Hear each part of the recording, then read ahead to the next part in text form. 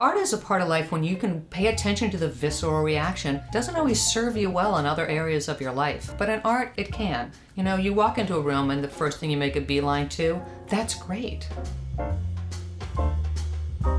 Hello, this is Barbara St. Clair, and I am your host for Arts In, also known as AI, the podcast produced by Creative Pinellas. And I am here today with Catherine Woods, who is a sculptor and a glass artist, and who interestingly works both at the very small table size level and at the very large level. In other words, you could be driving by a very busy corner somewhere and see one of her sculptures. And I found that very interesting that somebody could work both big and small. I thought we could start out a little bit with the discussion of that. Oh boy. For me, a lot of the larger work is informed by the smaller work. I kind of explore in smaller sizes because it just makes sense.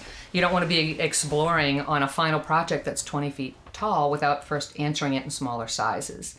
And a lot of the issues that I'm interested in and investigate, I do in a smaller size, and then I can translate them into larger work. And what are those issues? Well, they change all the time. That's the fun thing about the fun thing. One thing about being an artist is you might as well be allowed to explore and investigate a lot of different things. Color always interests me. I mean, I get visceral reactions to color. Texture is an important one. And when it comes to issues, like I don't do a lot of like social issue work at this point, but just things that fascinate me at the time. What's fascinating you right now? Right now I'm working on big projects. So I just finished the tall glass tower, and it's overlapping glass. That was a lot of, I call material issues, like figuring out how to get the glass to do exactly what you want in the way that you want, daytime and nighttime.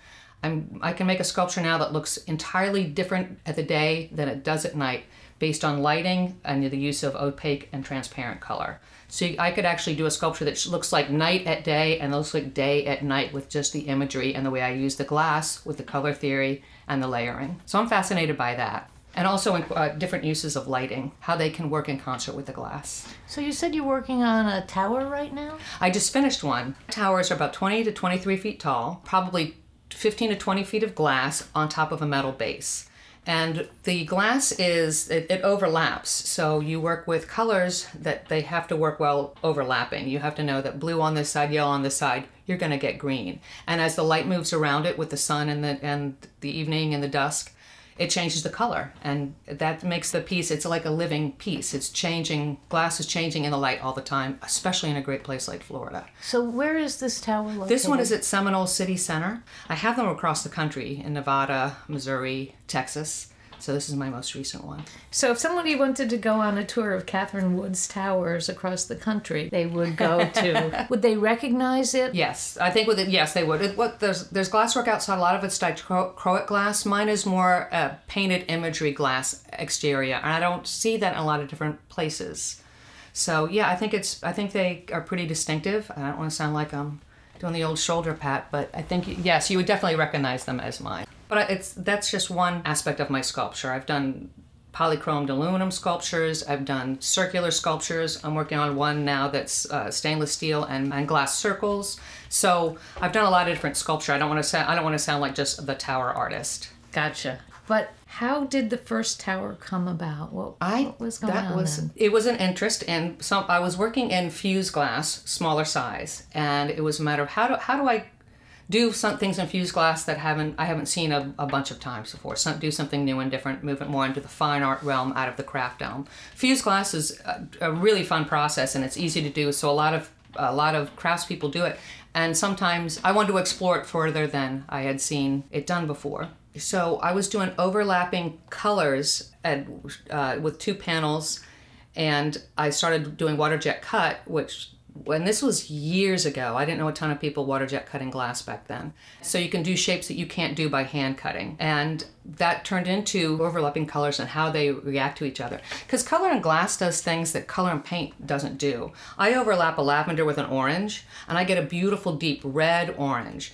If I was to do that in paint, I'd get brown. So it's really interesting what you can do with that. And I found that fascinating. Actually, like I said, have a visceral reaction to that. That kind of color is just so rich and intense, and it's compelling. It makes your heart beat a little faster. So I was working with that and also getting three-dimensional forms on a flat plane. I would actually do images in the computer, print them out on Mylar, fold them up, and take photos of them, so I got dimensional forms going. And this is, again, this was like 2000. I was doing this in 2000. So I wasn't using CAD or anything like that. I was doing a lot of hands-on stuff. But I would take those dimensional images, scan them back into the computer, and then have them water jet cut in glass, and then overlap them. Is that too confusing? That actually sounds really exciting. It was exciting. Flashing back to 2000. It was very exciting. You know, we take for granted, when you said you weren't using CAD and you were printing things out and folding things over, we take for granted almost, I think there's been such a sea change in our lives that the technology, when we think back, we don't hardly remember. And now I could do all that in CAD, but part of sometimes it's like, do I want to? I mean, I work a lot on the computer. I think the computer's just a gift. I'm on it all the time. But sometimes you have to get off it. And that's when you talk about working smaller, that's the other thing. It's getting off the computer, getting into the studio, touching the stuff, moving stuff around, folding stuff up, and doing the handwork. So it's very interesting to me how somebody becomes a public artist and has the opportunity to create monumental sculptures. I mean, we're used to seeing public art a lot, but I don't think really that most artists are working at that scale. How do you even get your first commission where somebody says, I want you to make a 20-foot sculpture? Right. My first one was in Missouri. I was living in Missouri at the time, and it was for a bus station and a metro line terminus. And I had come from advertising, so I did television advertising, so I wasn't doing print. I was flying to Australia and being on the shoots and casting the people and working with the directors, and we had $1 million budgets. So I was used to working large and helping to bring things together. I had a producer, so it's not like I was the quote-unquote GC. I was the art director on the job. But I did know when I moved into art that I liked affecting a change large scale, and that if I couldn't do it, I could find someone who could. And that's very important, because anybody working large scale, they have a team that's helping them to create things large scale. And fostering those relationships and knowing where to go and get that done is really important. So my first one, often it's a competition. I was shortlisted, which means it goes down from the big pool of everybody who applies. They pick usually 3 to 4 artists who they want to see further develop ideas, and then they choose the one to create the final artwork. What was interesting about this one was, and this is my first one, so I wasn't familiar with the process, but they took our proposals and they introduced them to the public in a number of different ways. They had workshops, they had them out in public venues so people could comment on them. And I thought that was fascinating. I like feedback, and not all feedback is helpful, of course. I mean, I was laughing with a friend recently that one person saw my work and was like, well, I don't like blue. I'm like, well, next. Right. But then I got some feedback that was really helpful that helped the piece. So that I find that when I'm working that large a scale and working on a big concept, sometimes you get just kind of wrapped up in your own concept. And when someone can come along with a fresh point of view and say, what if you did this? It's like, oh, that's really, okay, let's take a look at that. So it was very helpful. So you got your first piece put up. Yeah. And how did you feel when you sat in the distance and looked at it? It's amazing. It's great to see. It's I don't even know how to explain it, because it's a weird dichotomy, because part of me is like, wow, look at that. You know what I would have done differently? I could have done, and part of me just immediately starts thinking of how I can improve the next one, or I need to learn to spend more time on the enjoying part, which I do, but then there's also, well, what if you did this, this, and this? I don't know many artists who look at something and don't think, oh, I could have done that, or I could have done that, or that would be better if I moved a little touch of red over here.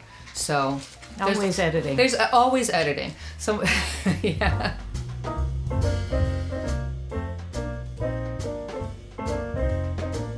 Yeah. So you referred to something that you are working on now. It's a glass sculpture, stainless steel elements. This is for a project. I was born in D.C., raised in Silver Spring, Maryland, and this sculpture is in Silver Spring, Maryland. And I was approached by an art advisor there to do a sculpture in front of a development on Georgia Avenue in Silver Spring. So that's what I'm working on now.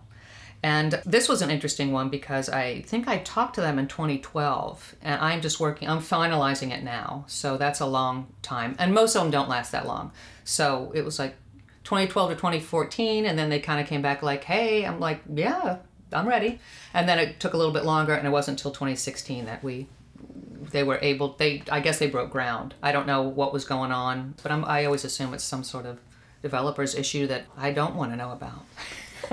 Okay, so in 2012 you talked to them, and I did. Did you give them some preliminary ideas? I did. I gave them 3, and they chose 1. Okay, so I'm presuming that your art has evolved quite a bit. It changed from the drawing. And when I show drawings initially, I usually show a concept sketch, and I tell them this is going to change when I get an engineer involved and when we move to final, as we like to say, final.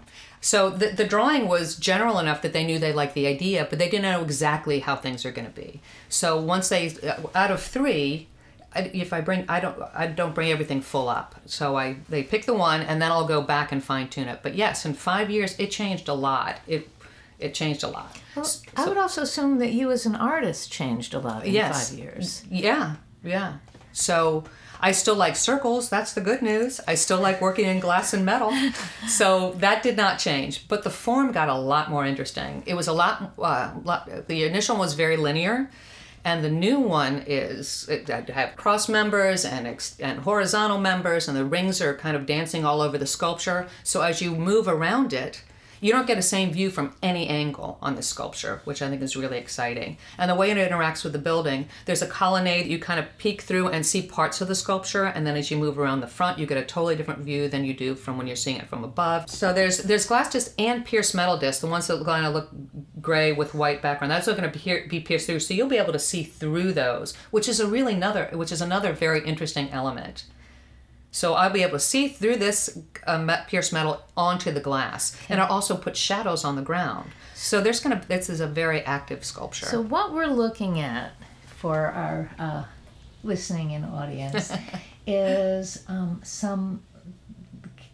we were talking about the rolled steel. So we've got some rolled steel, very narrow pillars that start wide and lean in onto themselves, and then they sort of have some branches, for lack of a better way of describing it. Yeah, that's a good way of describing it. That extend out, and on those branches are circles that encase beautiful, mostly very colorful glass. They are very colorful. Oh, that's another thing I want to say about these. These, the images that you see that are going to be rendered in glass, I did 3 different photo trips to Silver Spring. I took literally thousands of photographs. And that's what makes these patterns. So they can recognize parts of their community in the sculpture, which I love. And even if they don't, it's Easter egg time. Well, that's it's going to be bright, beautiful color. And I don't want them to recognize it. When I point them out, they'll be like, see that? That's the canopy from the new library that was built. Or see that? That's an Art Deco storefront right over there. But you can't tell that from looking at this, which is great. Once I point it out, you'll see it, but when you look at this, you don't say, "Oh, Chamber of Commerce sculpture." Yeah. That's the Easter egg thing, that magic that you find. Yeah, right? yeah.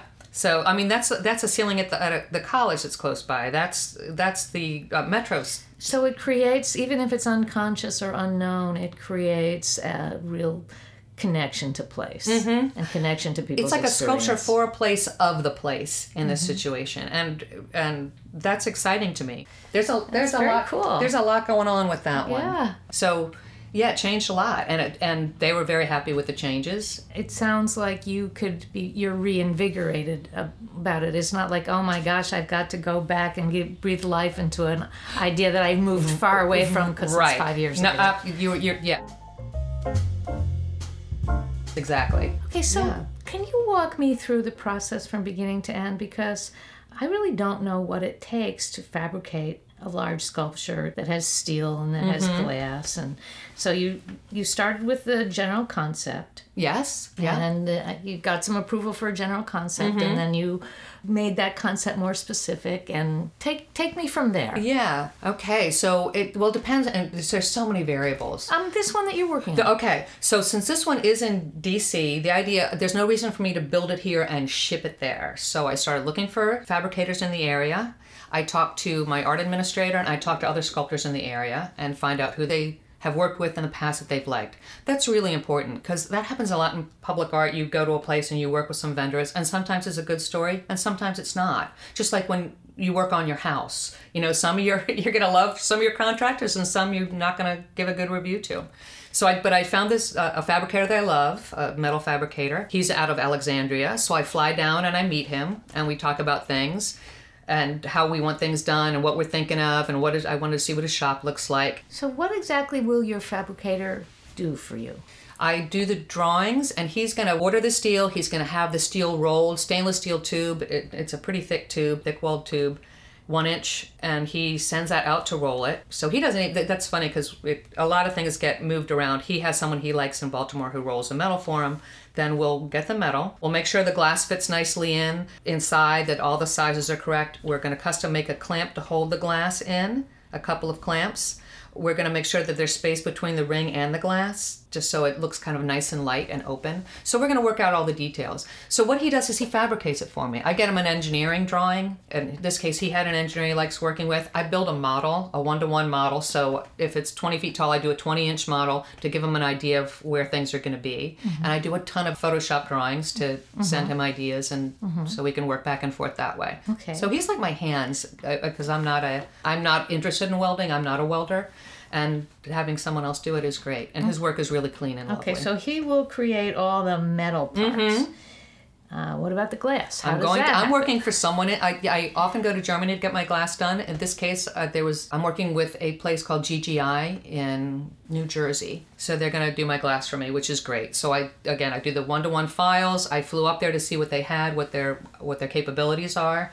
Took a tour of their workshop. They had, just all of the machinery that they had. They can cut the glass, make holes in the glass, print ceramic frit on the glass, the different kind of glasses that are available, whether it's a low iron, which is a clear edge, or a green edge. There's a lot to glass. So I wanted to go up there and see what their capabilities were.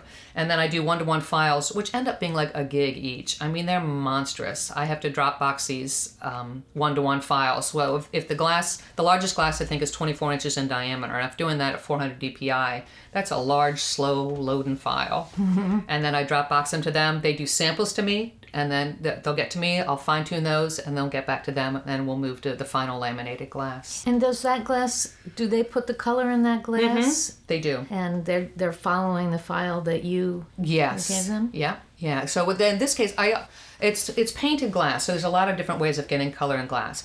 When it's exterior glass, as far that I've done, has always been tempered and laminated. So the color's on the inside. If you think of two pieces of glasses coming together, the color's always on the inside, and then it's protected by the exterior layer of the glass. So all the color goes in there. In this case, we're doing ceramic frit printing, which is a technique, is very specific, and it's color fast. It's not like when you see a wine glass and you can scratch a painted wine glass, you can scratch the paint off. It's not like that at all. It's color that's going to stay because it's a stable ceramic medium. And that's what I work with in Germany too. The Germans are very good glass painters. So New Jersey, in this case, is going to ship glass to your fabricator, and then the fabricator will put it all together. Yes. And then I'll be there for that. How does it get from your fabricators? They'll have the big old flatbed up there, and they'll ship the metal frame out. And then we'll put the glass in on site. And is there a concrete pad that it goes on? Yes, and it's underground, so the sculpture just looks like it's rising out of the pavers of the courtyard of this particular building. So do you make sure that the pad gets poured and all of that, or is that the contractor? Yes, I give the specs to the contractor of the building, and they had it poured in this case. Yeah, because... So it's a very complicated, very collaborative, in a way, process, I would guess. There's a lot to it. I mean, it's like, hi, I'm Catherine Woods, artist GC. I mean, part of it does feel like you're general contracting, because you're talking to a lot of different people and making sure everyone's working in concert. And it doesn't make you crazy. Not any crazier than anything else would.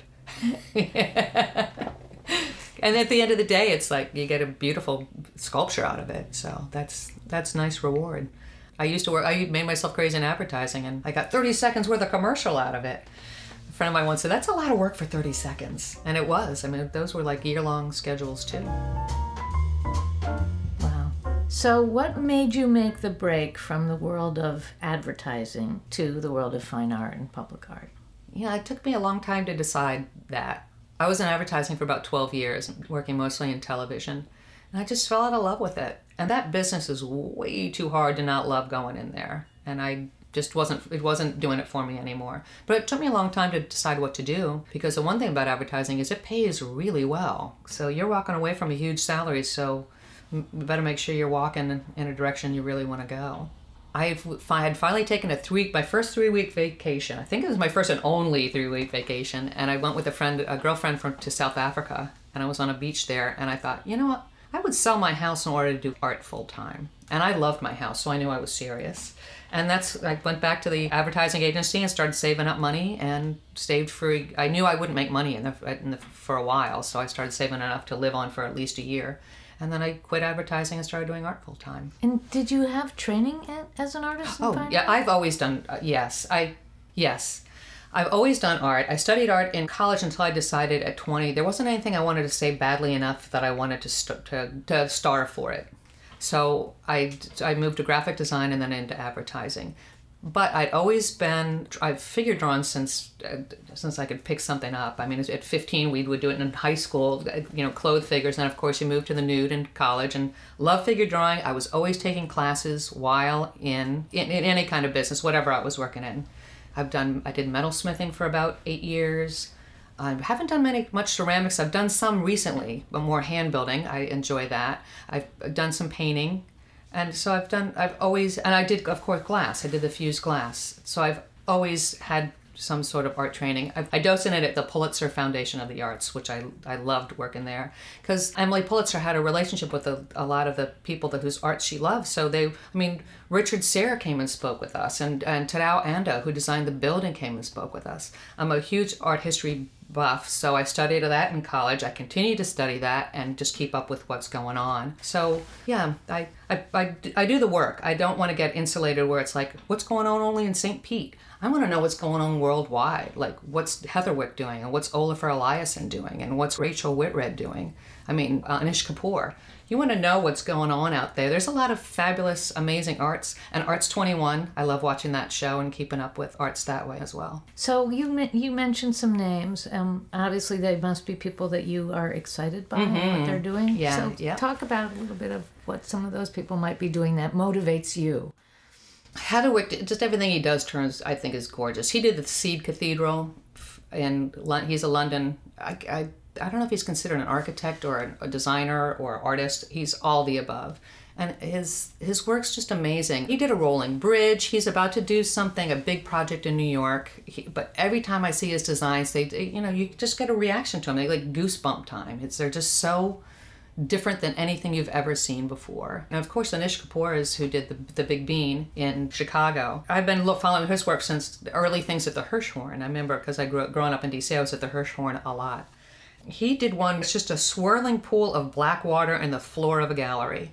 And it's just so cool. And he's all over the place. I mean, I've seen things of his that are just like huge pieces of cast glass. He's all over the place with materials. And I don't think his work only has one look. Mm-hmm. So that's the kind of art that's exciting because he's exploring in an exciting way in a lot of different mediums. It seems to me as I'm looking at artists lately, let's say artists who are working now, so artists of today and of the future, they have a lot of different looks. Mm-hmm.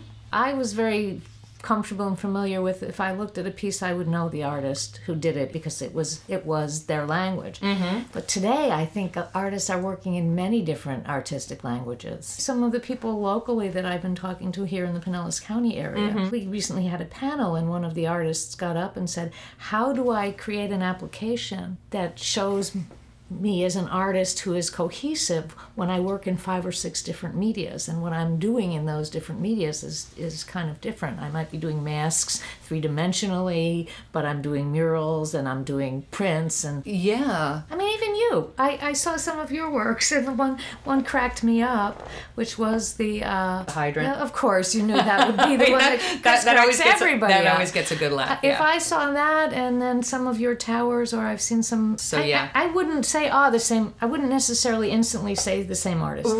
Right. I have real mixed feelings about that. I remember someone saying, poor mm-hmm. Jackson Pollock. I mean, he got to the point where he couldn't do anything but paint with a stick and drips because that's what everyone expected from him. Right. And I think that's a disservice to the artist. I think not being trapped by a technique is a great thing. It's nice having one piece that, for me personally, if there's one piece that's like your quote-unquote bread and butter piece that people are going to like, and you got to make a living while you're working. So not everything, if you're really stretching it, is going to be successful. So if you have a piece that is great that people love, and you can keep doing that while you explore, that to me is a really nice place to be in. So for me, I'm always going to be working with color. I love color. And I like working with glass in a unique way. So that one you referred to, the tire hydrant, that was just a lot of fun because it was a temporary piece, and it's just kind of, it's different, but it was just sometimes the sites speak to you. That's another thing I like about public art is it's like you go to the site and it's going to say, not glass this time, Kath. Why don't we try something new? I'm doing one in Vancouver, Washington that's for a school, and when I went to the site, I did something entirely different. I'm doing a carved surface that looks like topographical maps turned sideways. So as the kids go down the staircase, it looks like they're flying over a magical landscape. Oh my gosh, that sounds fun. It's really fun. It's really fun. Well, they were excited about that. The client, I mean, it was totally different than why they hired me, and it was because that's what the site that was.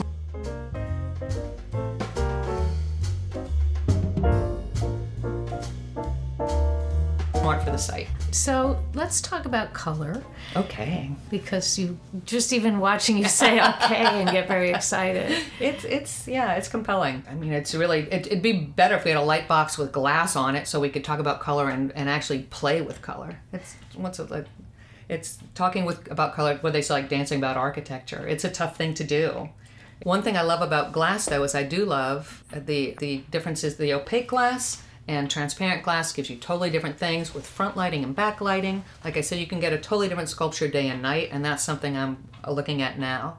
The one in Silver Spring I just talked about that has the circles. Those circles are going to look different during the day, and the light comes through them than they are at night when they're front lit. So that's exciting. So how do you choose? Because all of those colors that are finally there are choices that you made. Yeah. That those are the colors that ought to be there. Well, I think you have to leave a little room for I don't know if it's the magic or it's I don't know what I'd call it, the intuitiveness. I mean, if everything's a formula, I might as well be a mathematician, and I'm really, really not. So I just start playing and see what comes up. So do you have a favorite color palette that you start? I do not. I don't. Do you have colors that you never use? No, I don't think I do. But I do. But that's an interesting thing because it depends on the process. I know that if I'm overlapping glass, I don't want to use transparent red because it doesn't work well with other colors. Like I overlap blue and yellow and get green. I overlap red with anything, I get red. Unless it's like a black. So red doesn't play well with others. So if I'd rather move to an orange. But a little kiss of red in the right place can really liven something up too. So it's an intuitive process. It's the art part. It's there's a lot of information in my head and a lot of knowledge that it's hard to express that comes to play, and I can tell when the color palette's working and when it needs a little adjusting. Well, let's go back then to the Vancouver, because there's a couple things you said. First off, I really want to understand a little bit more about this magical feeling of flying as you walk down the stairs. But you also said that it was very different than what the people expected, and I have a sense a little bit maybe even different than what you might have expected before you got there. How does that happen where you integrate with the site and something new happens? It's I like asking someone to parse a relationship. Like, why did you fall in love with that guy? All right. Why did you fall in love with that guy?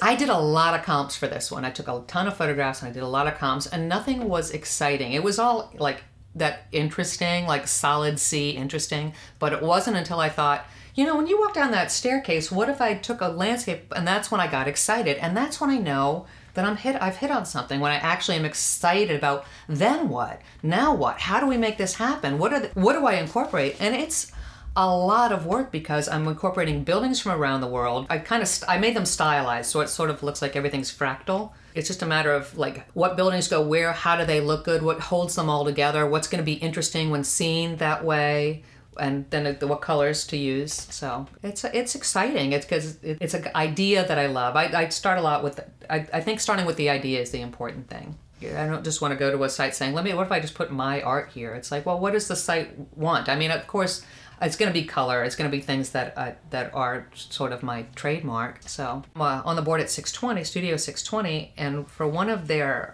studio honors, I was helping them with decor at the Coliseum. which is a pretty cavernous space. And I just wanted to create like a comfortable environment.